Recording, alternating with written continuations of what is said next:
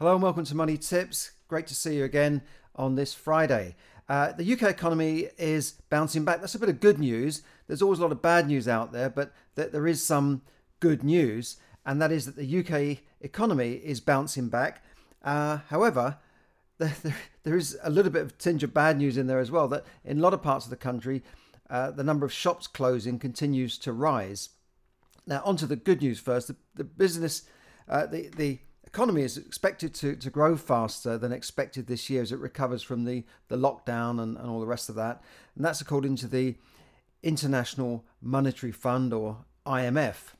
Now, it's upgraded its forecasts for many of the leading economies of the world, including Britain, but says that that there's a two-tier structure developing where the developing countries are weakening and they haven't recovered so fast as the developed countries. So the UK is expected to grow at 7%, which is amazing. You know, for a country like Britain to grow at 7%, you'd expect 2-3%, that sort of thing. You expect developing economies to grow by 7% in a year. But that comes on the back of that there was a sharp contraction. We had the biggest contraction last year. It was nearly 10% fall in the economy last year. So I suppose the 7%, when you take it in line with what the drop was last year, 10%, to get 7% this year, we're still down over, say, a 2-year period. However, out of the G7 countries, we have the highest predicted growth along with the US. And so that's a bit of good news. And I was in town this week in central London, and I noticed that there were, everything was buzzing again. I went into a few cafes, they were full. The restaurants looked like they were full mid-afternoon. And I looked at the tour buses outside Green Park Station. This is right by Piccadilly, by the Ritz Hotel, where Green Park, then you can walk down into Buckingham Palace. And it was buzzing with people. There were 3 tour buses there, all full. There were people queuing up to get on them. And that's great news that tourists are back. However, I was listening to the voices, and I noticed a lot of the tourists were British tourists.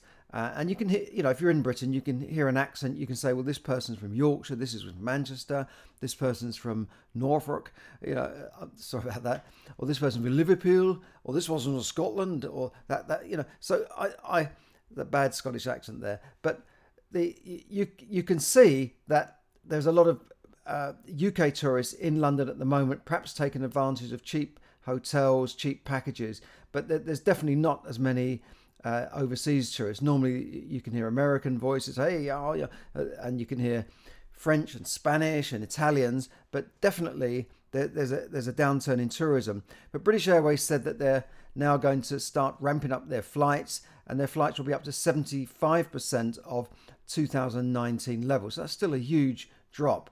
And I don't know how the airlines and the airports have survived this, but somehow they're coming back, and hopefully travel will start again. But the summer, there's been a bit of a dampener put on foreign travel this summer. So I think the tourism industry has suffered a lot. Now, back to shops. Now, there's been a lot of shop closures. You've only got to look around the streets to see a few shops closing. But this has been particularly bad in the northeast, where vacancy rates are the highest, and also in shopping malls, where it's devastating out there. And even the shopping mall owners have been in trouble. Intu was in trouble last year. They own some massive shopping malls. They've got costs as well. They've got finance to pay, and if all of the units are not paying their rent, then the owners can end up suffering, the landlords. So if you're a landlord of a shop and you've got a mortgage and your tenant closes down, what do? You still got to pay your mortgage. You can't say, well, to the lender, well, sorry, I can't pay you. And we've had the shop sector have benefited so far from business rates relief, but that's coming to an end. The furlough scheme's been wound down. That's coming to an end. So it's going to be a further blow to the retail and fashion sector, which has already suffered in the last few years from increasing competition from retail online retailers, the Badus and the Amazons of this world, which have been eaten into their market. And of course, during the lockdown, that online business just went through the roof, while shops couldn't even open. So it's been a bad time for them. And of course, shops argue that they're paying all this council tax, these rates, these business rates, which Amazon do not pay. But Amazon still pays a lot of tax in this country, and you can see that they're opening up distribution centres all over the country, in England and Ireland. So they do employ a lot of people. Yes, they might not pay their main corporation tax here, but it's a fallacy to say that companies like Starbucks, for instance, do not pay tax. Yes, they pay some taxes here. They may pay their main corporation tax somewhere else, but that's within the law. So they're still paying all the taxes on their employees. I employed a lot of people in the past, and I know what it's like to have to keep paying out these taxes all the time. It's quite a burden for businesses, and VAT and all the rest of it. Now, if you really want to get into business, the best way to get started without huge financial risk that is associated with a physical business is to start something online.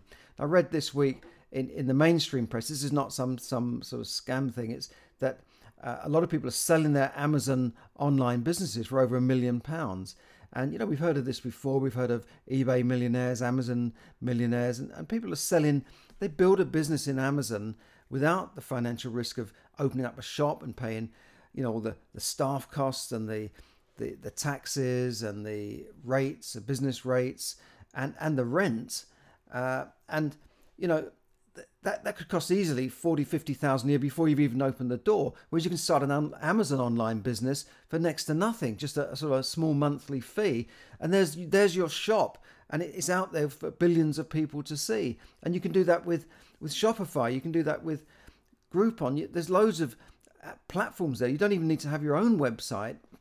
So why does anybody want to go and open up a shop? And I see it all the time. I see shops closing down in my high street. And, you know, let's say it's a cafe, and then somebody comes along and opens up another one, and or this sort of Poundland type shop closes down, and somebody comes in and opens another one, and then there's another one across the road already. I just don't get it. And in the past, the councils used to regulate this kind of stuff because they wouldn't have like a butcher next to another butcher, and you know, you had to be so many doors away from. So all right, it might have stifled competition, but at least it stopped businesses forcing each other out of business by just, you know, killing each other by reducing prices and all this sort of stuff. So I would say, look, don't open up a shop at the moment unless you've got an established business, and you can then, you know, go read. Like Apple, you know, when they opened up a shop, it went crazy, didn't it? There were people queuing outside the door, but that was Apple. They already had an established name. But I'm sure if they'd started off opening up a shop and say, look, we've got these computers here, it probably wouldn't have worked so well. So I would say, if you want to get into business, the best way is to start something online. It doesn't have to be an Amazon shop. It could be selling digital products online. It could be lots of things. You know, I'm offering lots of advice on this, lots of courses on this, how to make money without this sort of financial risk. Now, another business is property. I've done very well from property over the years, and the fallacy is that, you know, people believe you need a lot of money to get into property, but you don't. There are lots of ways you can get into property without having your own money and without using your own money. You can use other people's money. There are lots of strategies, and in fact, there's a Property Revolution Summit coming up where you can learn for free. It's a physical live event, 3-day event, and I'm putting up a link there if you're interested in property to join, because that's a business you can do without giving up your day job. You know, running a shop means you're there full time, 7 days a week, but there are lots of businesses you can do part time. You can have a little side hustle, and that can be property related. You know, it could be property management. It doesn't have to be buying a property. If you want to buy a property, there's lots of capital out there waiting to find good deals. And this Property Revolution, the guys there will teach you how to get into property without risking your own money or without using your own money if you haven't even got any money. So just be careful and beware of those scams out there. There's a lot of get-rich-quick schemes out there. And in fact, I was reading about a 70-year-old man that got caught up in a scam involving crypto and trading cryptocurrencies, and he lost his life savings. He's been hospitalized. He's so ill over it. So just be careful about anything that offers you some sort of get rich quick, because, you know, there isn't really a get rich quick. It takes work, it takes effort, you know, but if you put in the effort, if you put in the work in the right kind of business, then you can become financially free. So I'm putting up a link to my own training, Become Financially Free. It's not get rich. It's a way of becoming financially free without working any harder, but it takes time. So thanks for listening. And as I said, there is some good news. The economy is bouncing back, but just be cautious about getting carried away with, say, opening up shops and physical business. Just be careful there. To have a little bit of caution there. So thanks for listening, and I hope you all have a great weekend ahead. And if you're on holiday, enjoy the holidays. Thanks for listening, and I'll speak to you soon.